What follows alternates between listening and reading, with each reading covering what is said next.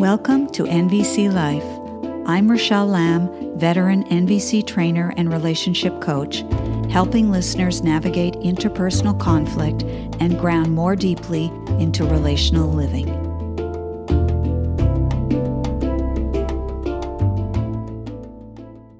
Greetings, fellow humans.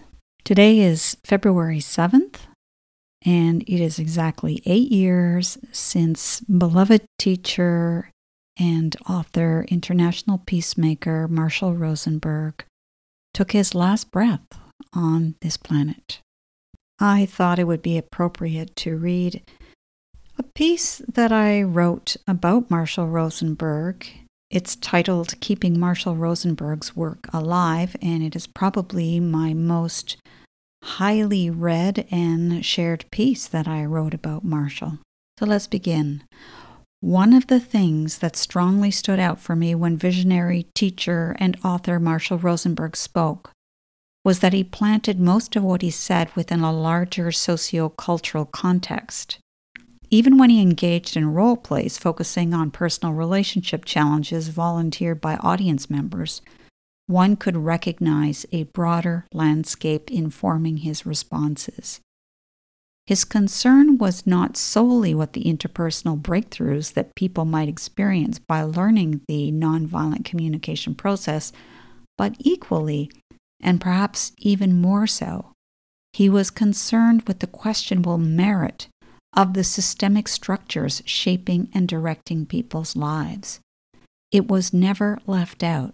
He would regularly make statements during his workshops, like, "We've been educated by the culture to enjoy violence. We have been educated to play the game, who's right? When people live inside domination systems, they learn domination thinking.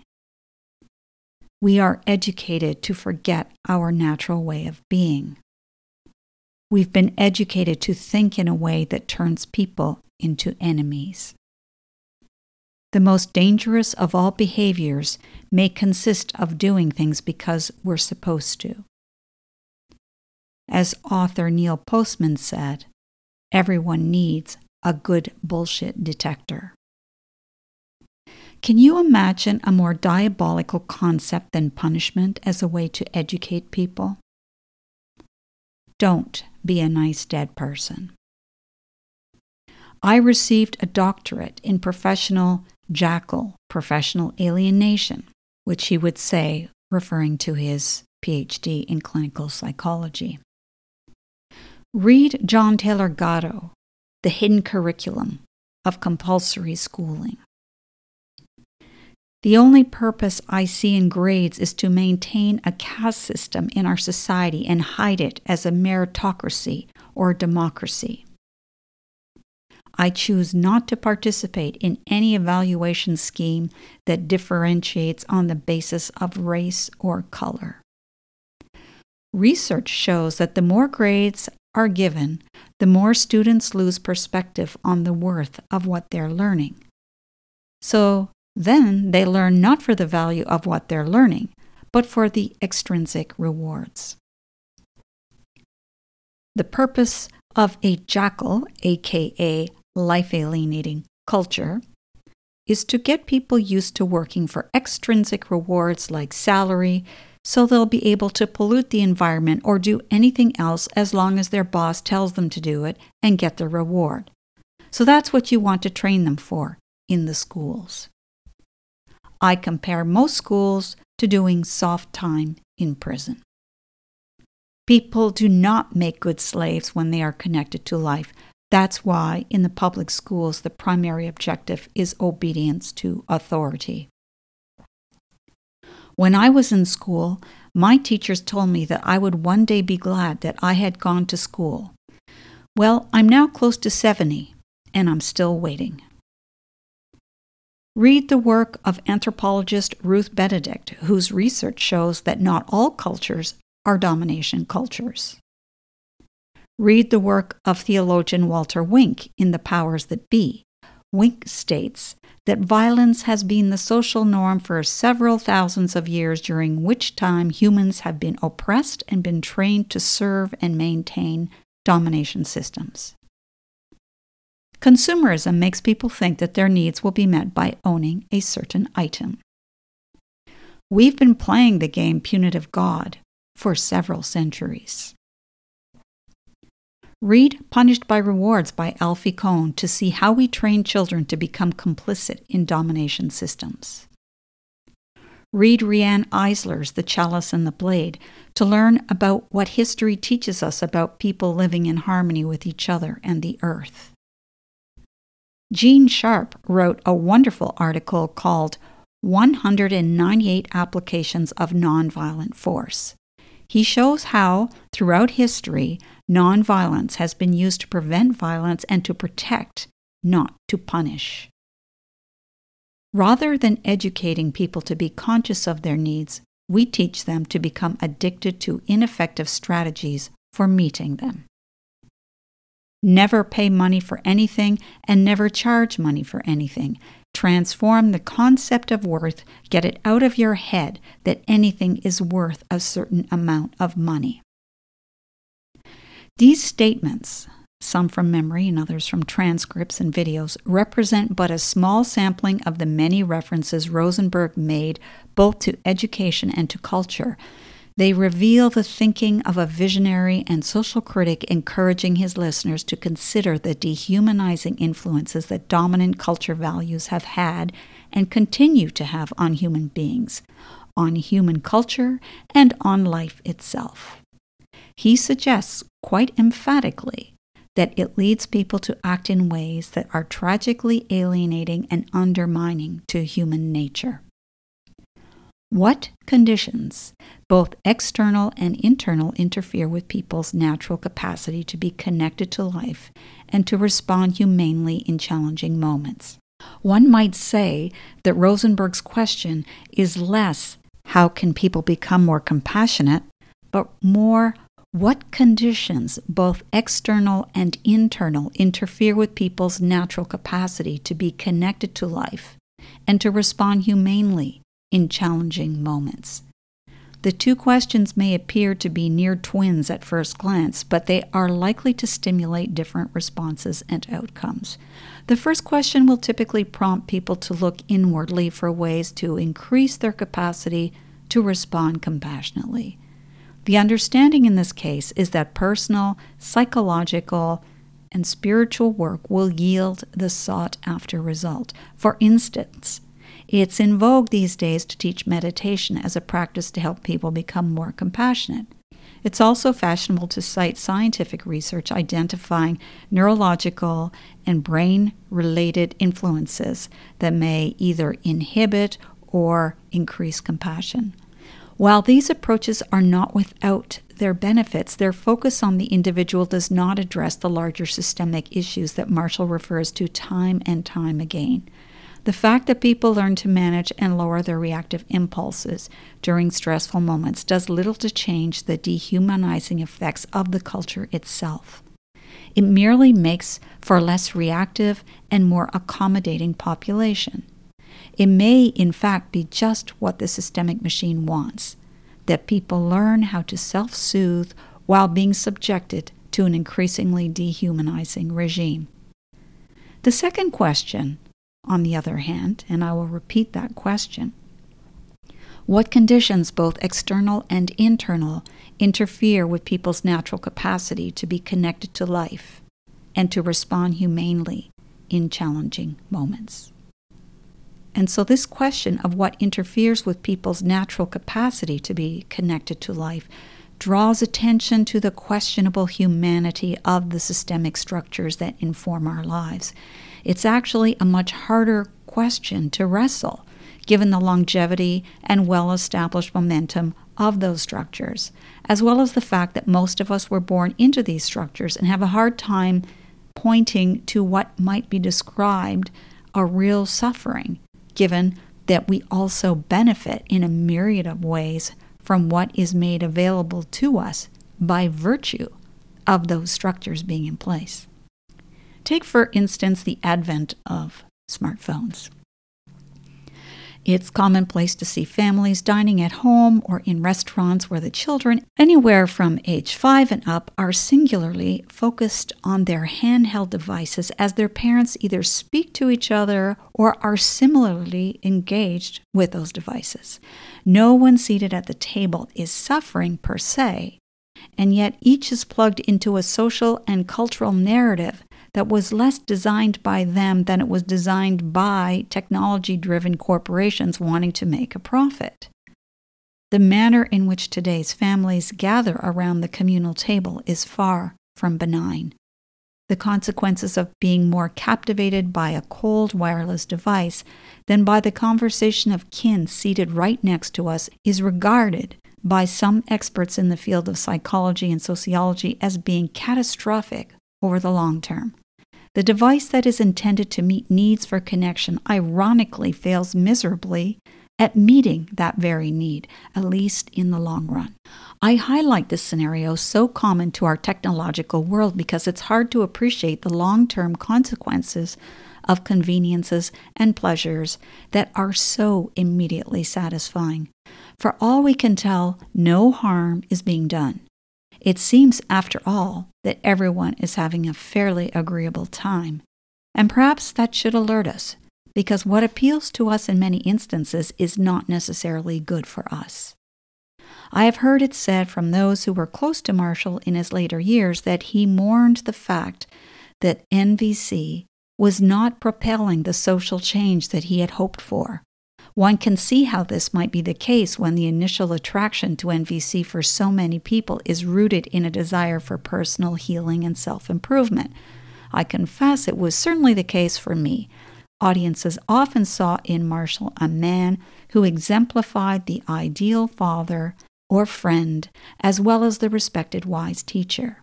He was like the old growth tree in the forest that you could run to and tell your secrets to, knowing that the tree had decades over you and would listen to you and provide support as you leaned in close. He exuded a unique and compelling blend of calm, warmth, discernment, attentiveness, human concern, and deep abiding wisdom. One could just as easily be drawn to him by a desire for healing in their life as by a desire to learn skills from him, and perhaps at times the latter would be eclipsed by the former.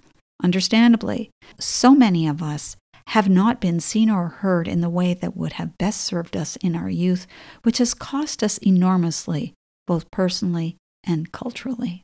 The thing is, personal healing rarely leads to cultural or social healing, whereas attention placed on establishing sociocultural health has a good chance of addressing the conditions that are often at the root of personal suffering. If a person's primary objective in learning NVC is to increase the likelihood of getting their needs met, then most probably social change at the level that Rosenberg was envisioning is not likely.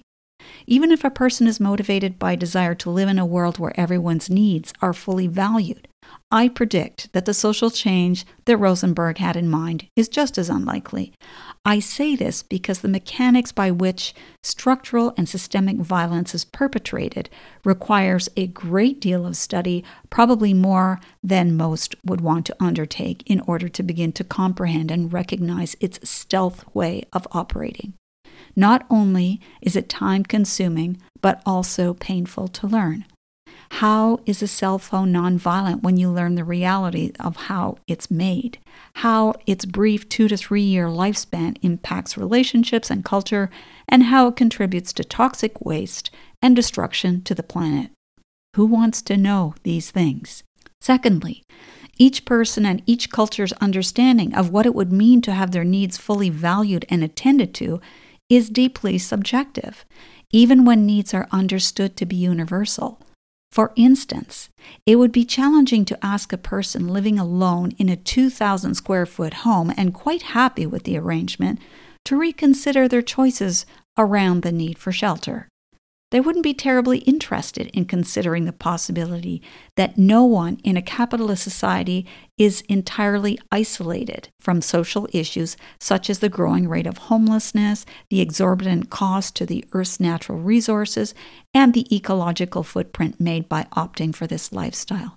Again, Who wants to think about these very real things? Who wants to know the harm and exploitation that accrue elsewhere so that we can enjoy our comforts and conveniences at home? Who wants to give up what they've become accustomed to? I know that there are folks who are willing to downsize and use less, but they represent a minority at this point. I remember how Marshall would tear up speaking about his grandmother, who, despite having so little, would open the family home to complete strangers and provide food and shelter for extended periods of time. Her idea of what constituted enough would have contrasted highly with the consumer culture understanding that more is always better. Thirdly, and perhaps most importantly, our earth does not provide sustenance on the basis of the fulfillment of human needs. The natural world has its own rules, and they are the rules that prevail no matter what humans decide, need, or want. Our earth does not require human life in order to maintain life. We humans, on the other hand, require the earth in order to survive. And we require that the earth be healthy and vital. And so, any viable social change efforts must make the health of the planet central to its understanding of what it means to live well and to be in real relationship. Our relationship with the earth and with life itself is a reciprocal one that we have for too long ignored. Here's a quote from Marshall's book on social change. A life-enriching organization is one in which all work in the organization, everything that every worker does, comes out of seeing how it's going to support life in the form of meeting needs of the physical planet, trees, lakes, human beings, and animals. And it's clear how life will be served through the meeting of needs. And that's the vision that inspires the actions purely. End quote.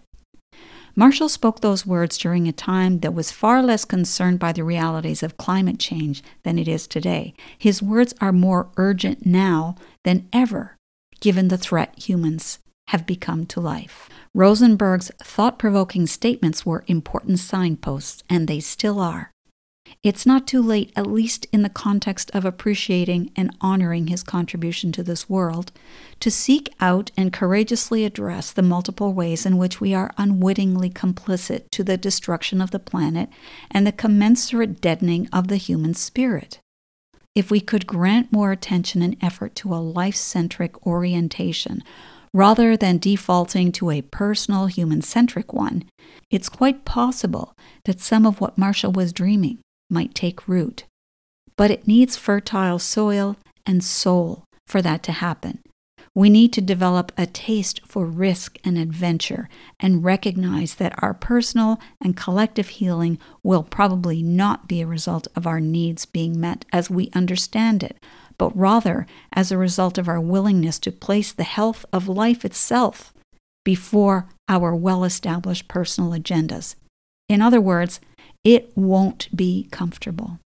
We might begin by following Rosenberg's recommendations, questioning the status quo, questioning our education systems, going to the library to get the books that inspired him, engaging in the kind of research that he himself engaged in when he wrote his book, comparative religion studies, Eastern and Western philosophy and spirituality, history, education, cultural anthropology, to name a few. We might want to take a break from the comforts that we have become accustomed to, as he did when he left private practice for a while to drive a taxi and rethink life. Walking away from the status quo comforts opens our eyes to things we would not otherwise see. We might want to become social critics of the times we find ourselves living in.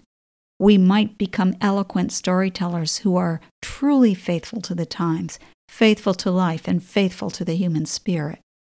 It's not an easy thing to do, for it requires that we take a step back from the personal and testify to what we see in the social collective fabric, which is pretty much what Marshall Rosenberg did for decades. Finally, you might return to the beginning of this essay from time to time, which I will include in the show notes, to revisit his words and become intimately familiar with the references he makes.